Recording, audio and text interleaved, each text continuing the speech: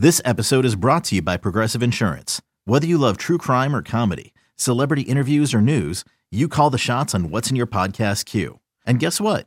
Now you can call them on your auto insurance too with the Name Your Price tool from Progressive.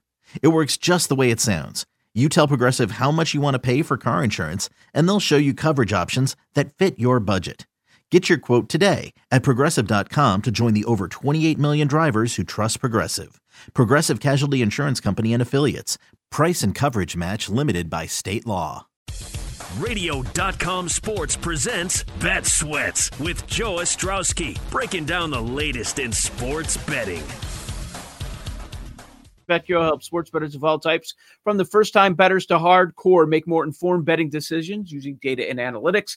BetQL's algorithms analyze over 350,000 unique bets every year in real time to help give you an edge over the books. BetQL tells you which side professional bettors are picking, provides real-time line movement, and historical betting results. Get started today at BetQL.com. Also available on the Apple App Store and Google Play. Joe Ostrowski, Ross Tucker with you, Bet Sweats, the BetQL Audio Network. Also on the BetQL Audio Network is Ryan McDonough Show at McD NBA, former NBA executive turned host, Radio.com NBA show. Subscribe to the podcast. Ryan, the last time we had you on the show, we were talking about the Nets, what's going on with Kyrie, didn't know how to feel about them.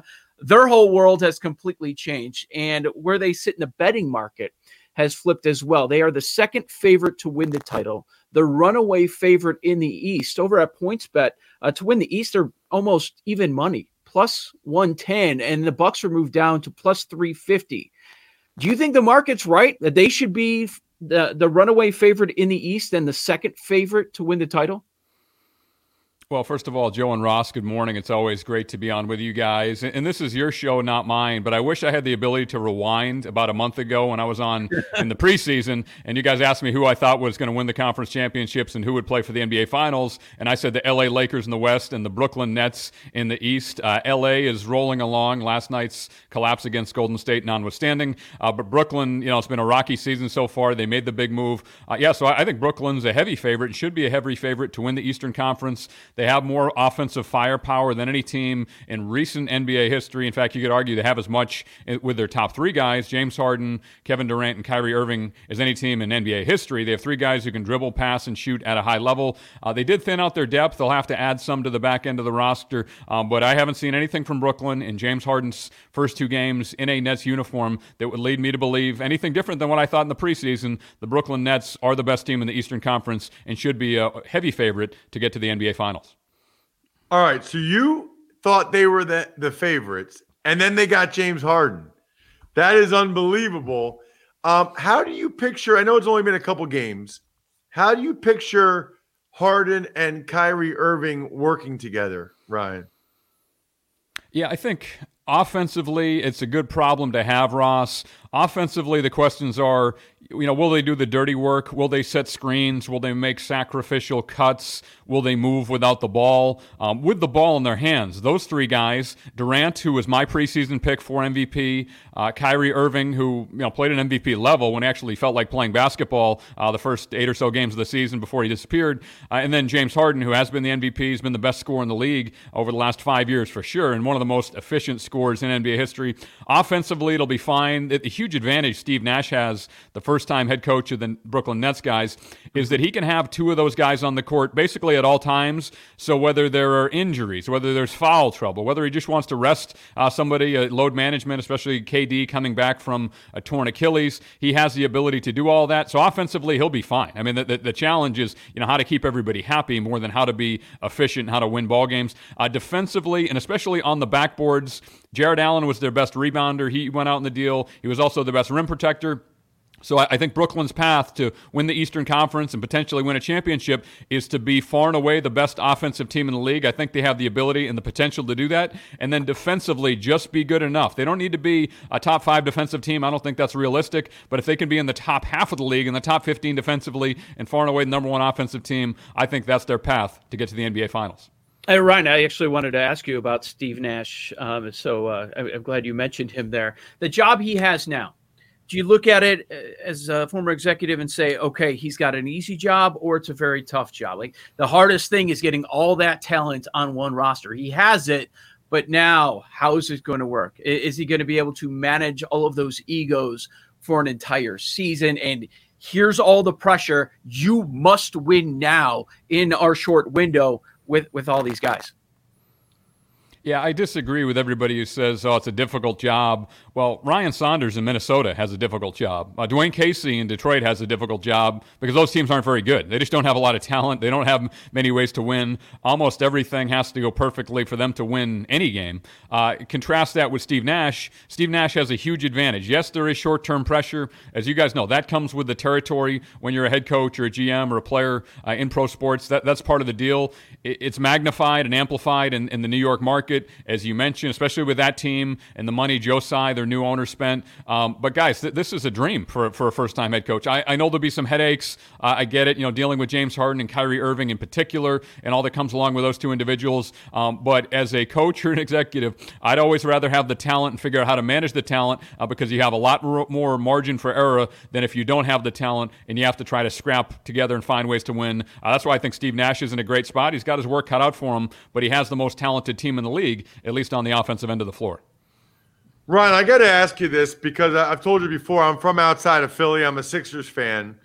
And by the way, based on how Harden kind of got his way out of Houston, I was okay that they didn't trade for him.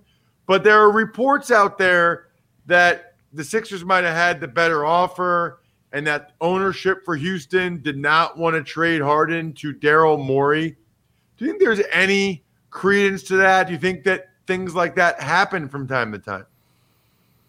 Yeah, I do think there's credence to it, Ross. It was reported by some of the NBA's top reporters, Zach Lowe from ESPN and Shams Charania from The Athletic, and those guys are rarely wrong, as you guys know. So I think there is some credence to it. And Ross, to your point, I've seen it with my own eyes. I've seen owners get emotional and force a deal a certain way or not allow somebody to do a deal. It's happened. I've been involved in situations where I've been part of the front office that it's happened too. So it's really frustrating. Obviously, as an executive, you have to be objective. Guys, in pro sports, there are only so many teams. So to look at it from a business sense, you do business with the same people over and over and over again. So you can't get emotional, even if you're frustrated, even if Tillman Fertitta is seemingly unhappy about the way Daryl Morey departed the organization. For those who don't know, Morey resigned prior to the season starting, said a lot of it was for personal and family reasons. He was going to spend some time with his kids. Well, about 2 weeks later, he's the president of basketball operations on a loaded Philadelphia 76ers team with Joel Embiid and Ben Simmons.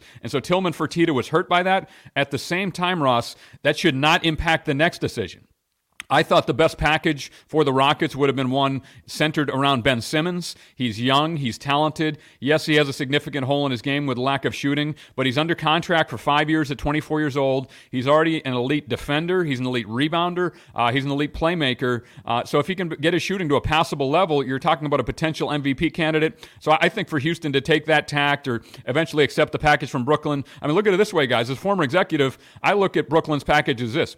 If Victor Oladipo walks out the door, which he's a free agent, is going to be unrestricted, and so Houston has no matching rights here in a few months. If he walks out the door, basically all Houston got was a handful of late first-round picks and pick swaps. That's not good enough for James Harden, which is why I seriously question the decision-making and the process that Houston undertook. And I feel bad for Raphael Stone if what's been reported is true, that their GM, Stone, was forced a certain way or not allowed to do what was best for the franchise because of Fertitta's feelings toward Morey.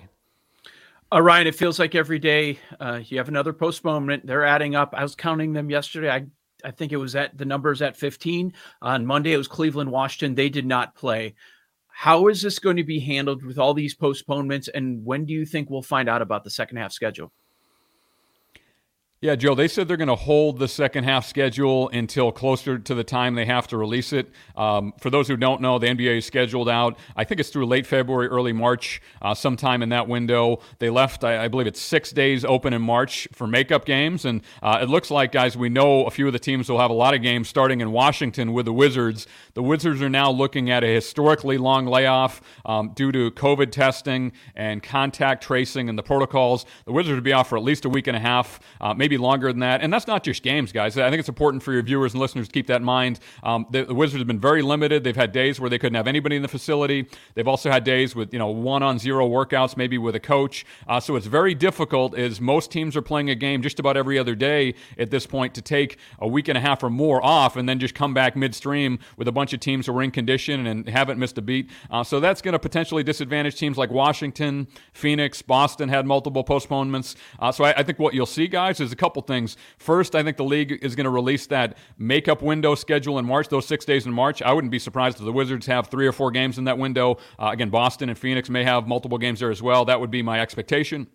And then the second half of the schedule for those 3 teams, the others who have had multiple games postponed, they're going to have more games in a condensed period of time than anybody else. So it's certainly not ideal, but it doesn't seem like anything is in 2021 with COVID and with the way the virus is spiraling seemingly out of control around the country. Ryan, let's talk Warriors. They were plus 310 to beat the Lakers last night. They're 60-1 right now. Title odds. What are you making of Golden State moving forward? Yeah, I wouldn't touch him, Ross, as far as the title odds. Even with those long odds, just too much has to go right for them to win, especially in the Western Conference. If they make the playoffs, which certainly isn't a given and a guarantee, keep in mind this year in the NBA you have to be in the top 6 to guarantee your playoff spot at the end of the regular season. Teams 7 through 10 have to play their way in. So that's where I would anticipate Golden State to be, guys, in that 7-10 range. I would personally be surprised if they can sustain this level and stay in the top 6. They had a tremendous win against the Lakers last night. After that disastrous 0-2 start, they played a lot better. But look, Steph Curry has to do so much for them to win. Draymond Green at times has been a reluctant shooter. Kelly Oubre's really struggled with the shooting, although he started to play a little bit better lately. So I'm not high on Golden State. I would not, touch that. I understand the odds are tantalizing and Steph is great, but I just think for them, without, obviously Kevin Durant left a couple years ago, but without Klay Thompson, what they would have to do potentially to win a championship, winning 3 rounds in a row against good Western Conference opponents and then beating, Brooklyn or Milwaukee or somebody comes out of the East, I just don't think they're capable of doing that without Klay Thompson, who, as the team has said, is likely to be out for the entire season. It's funny, Ryan, even with such a small sample size, as you mentioned, you look in the West, what do you see 1-2? You see Lakers, Clippers. Over in the East, you got Boston, Milwaukee, Philadelphia. I think most people expected all those teams to be in the top 4, and we know Brooklyn's going to be there in the end. But once we get a larger sample size, are there any other teams that are in the playoff picture that you expect to drop off, or some that are not in the playoff picture, they'll get it figured out and they will be up there? Maybe it's a top 5 seed. Yeah, just checking the title futures before I came on with you guys this morning. One team I like a lot from a betting perspective is the Utah Jazz. I think they're plus 2,500. That's 10th, I believe, in the league, in a 30-team league as far as title futures. I think they're a very good team. I mean, they got off to kind of a rocky start. They had a bad trip to New York where they lost to Brooklyn when Brooklyn was struggling, and the Knicks. Since then, guys, they've won 5 in a row. They beat Milwaukee in Milwaukee, which is never easy to do. It looks like the chemistry is coming between Mike Conley, who struggled last year, his first year in a Jazz uniform, and Rudy Gobert. You see those guys connecting a lot more on lobs or plays going to the rim. Donovan Mitchell is still young. He's an emerging star in the league. Joe Ingles, is a talented, versatile player, gives them some playmaking when Conley or Mitchell are off the court. So I think a lot of people, myself included, expected to see this version of the Utah Jazz a year ago. They didn't quite put it together last year, despite the fact they still had a good year. They also have their shooter, Bojan Bogdanovic, back healthy. So as I look at the title odds in a 30-team league, I don't think there are 9 teams better than the Utah Jazz. And if their odds are around plus 2,500 right now, I like them as a title bet a lot more than I'd like a Golden State or some of the other teams who have lower odds or better odds, so to speak, than the Utah Jazz. What about the MVP betting market, Ryan? I know a lot of people, especially talking NBA, like to look at the MVP odds. Right now, I'm seeing Luka Doncic plus 400, Giannis plus 450, Durant plus 800, Jokic plus 800. Any of those jump out to you, or do you like some of these other guys like Embiid or LeBron at plus 1,000? Well, again, Ross, I wish we could roll back the tape because preseason I said I like Kevin Durant, and he was plus 1,200 at that time. So if you took Kevin Durant at plus 1,200, you're pretty happy about that right now. And you guys know how I feel about the Brooklyn Nets with their talent. So I think that's a good bet, even at plus 800. The one I like the best, guys, that really surprised me, if you look at outliers as far as really good value for MVP odds, as you guys know, the MVP in the NBA usually comes from one of the top teams in the league, one of the best teams in each conference. For some reason, I don't know why, I saw this morning Paul George is at plus 8,000, which puts him not in the top 10 or 12 players. I understand a lot of people were critical of PG. He struggled last year in the Orlando bubble. Doc Rivers got fired. There was a lot of negative sentiment around Paul George this offseason. Guys, he's played very well this year. I mean, for me, if I were to list my MVP candidates at this point, he'd be in the top 5. So the fact that he's not in the top 10 or 12 at plus 8,000 odds with the Clippers in second in the Western Conference and the team starting to play a lot better, I don't really understand that. I think that's an aberration. And, if you want to take a longer shot with some potential upside, I like Paul George's pick for the MVP with those odds. I got to ask you this, Ryan. I'm curious. I see these MVP odds. Out of the top 4 guys, Doncic, Jokic, Giannis, you got 3 international guys, including, how tall is Luka and Jokic? Luka's about 6'7". He's really thick. I think that's the thing that surprises people. When you look at Luka, not only his shoulders, but his chest. And so that's why when you watch him play, he gets guys on his hip or his shoulder. He's able to hold them there. And guys kind of bounce off him when he goes to the basket. He's stronger than he looks. James Harden's another guy, by the way, in the 15-plus years I was in front offices, that when you're up close to him, you say, holy cow, this dude is thick. And, you see guys bounce off him when he goes to the basket. He's great at drawing fouls. So Luka's about 6'7", maybe 6'8". Jokic is 6'11", 7 foot. It doesn't look like much, when you see him with his shirt off. He's not going to win a best body contest. I shouldn't be critical because neither am I, but he can really play. I mean, that mind, that feel for the game. He may be the best passer in the entire league right now. To counter that, Ross, I know what the odds say, and it is still early. But look at the standings, guys, and look at the history of the MVP. There have been very few MVP winners who haven't come from one of the top teams, especially in recent history. So, with Dallas and Denver at or around 500. I get that those guys are having outstanding years, and if their team plays better, they'll be candidates. But that's why, again, I like Paul George because he's been one of the best players on one of the best teams, and he has a chance to be the best player on a team that may win the Western Conference and finish with one of the best records in the league. So from a betting perspective, that's where I think the value is. All right, so my question, and this is my last one, Ryan, just to follow up to that, is why aren't there more white guys from the United States? Why aren't there more white Americans that are even close to as good as these guys? I just find it really interesting. Like, I know that it's a global sport and they play internationally, but everybody that's tall in the U.S. plays basketball for the most part. I think it's interesting that you've got these guys that are like MVP candidates, and I don't know who the best white guy is from the United States in that regard. Well, there's some good American players. Kevin Love, Gordon Hayward have been all-stars. But to your point, I think there are a couple factors, Ross. One is that internationally, the top athletes usually play soccer first. Even some of the great basketball players played soccer and then, played basketball either secondarily or switched to basketball, especially when they grew. I think that's part of it internationally. In the U.S., there's so many more options, as you know. There's so many more different sports, so I think it gets more specified at a young age. And then the second thing, Ross, I think this is probably the more pertinent point to what you were talking about, is the international teams, especially the European teams, practice so much. There's so much drilling. There's so much fundamental work. If they go a week, they may practice 8 times and play 1 or 2 games, and that's it. In the U.S., as you know, especially in basketball, the AAU culture where guys play they might play 5 games a weekend and practice once or practice 0 times. So I think that's some of the advantages where you see the international players from a young age developing the skill. Will it correct at some point? I don't know, but fundamentally, a lot of players, whether it's black, white, whatever, coming into the NBA, a lot of the international players who have been taught and drilled more and practiced more than the American players come in ahead from a fundamental standpoint, and I think that gives guys like Luka and Jokic and others a chance to get off to a good start in their NBA career. Ryan, well, one thing that's interesting with some of these awards is that with the short period of time, the numbers, the betting numbers tell you that some of these might be already over. Like, that's crazy to me. I wanted to see if you agree with the market. So rookie of the year, LaMelo, the runaway favorite, he's like minus 175 to win 100.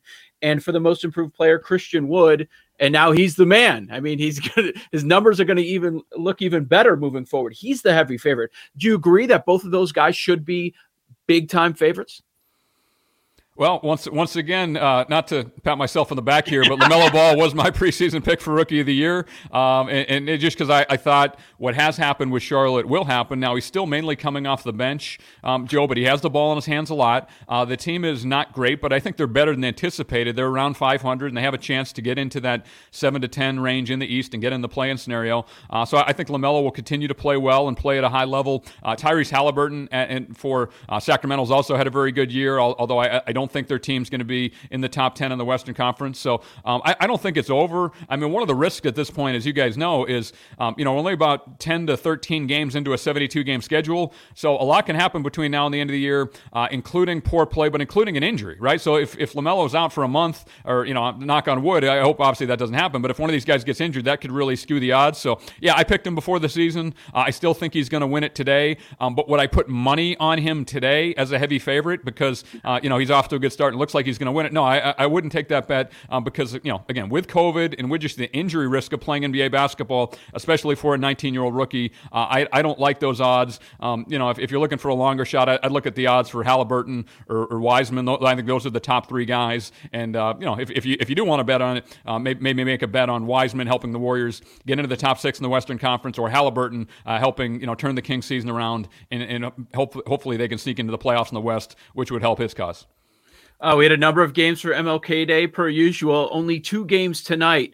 Oklahoma City, Denver. The Nuggets favored by 9.5. A total of 220. And then we've got New Orleans, Utah. Jazz favored by 6. Total of 217.5, 218, somewhere in that area.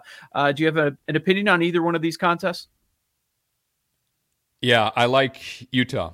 And as you guys know, I like Utah, the team, with the way they've been playing. They've won 5 games in a row. They're 9-4 right now. That's third in the Western Conference. That's a very difficult place to play. They are one of the few teams in the league that allows fans into their home arena. Now, it's not a significant amount of fans, but they do have some fans. So some kind of slight home court advantage with the fan support, but also with the altitude, second highest arena in the NBA other than Denver. And New Orleans has been on a long road trip. They're a little bit banged up right now. I watched their game against Sacramento the other night. They won the game. Zion Williamson was terrific in that game. He was 13 for 15 from the floor, but they're banged up. Again, Eric Bledsoe, the point guard's been playing through some injuries. Lonzo Ball did not play the other night, so I like Utah. That's one of the toughest things, guys, when you're with a team as an executive or coach, especially as a player, when you're on a long road trip playing a bunch of good teams in the Western Conference, and one of those last games is at altitude. You've been on the road for a week or so. Maybe have heavy legs. The guys are a little bit tired. It's easy to let go of the rope in Utah, which is why I like the Jazz -6 tonight. All right. And while you were talking about Bogdanović as their shooter earlier, I was already thinking about over 2.5 threes made tonight for Bogdanović. Okay, so I might jump in on that one. Tell us about the latest NBA show that people can download. I know a new episode went up on Monday.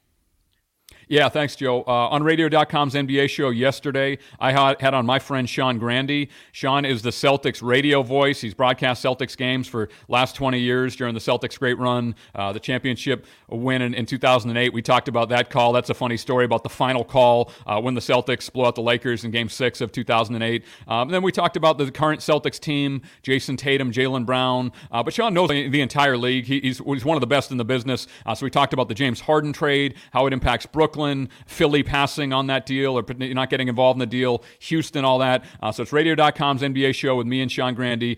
Check it out. It just posted yesterday, and we'll have another great guest on. That episode will probably post Thursday afternoon, so that one will come out later this week. All right, perfect. A couple episodes. They're terrific every single week. Radio.com NBA show. Make sure you are subscribed. Ryan McDonough at McDNBA. Thanks, Ryan. Thanks, guys.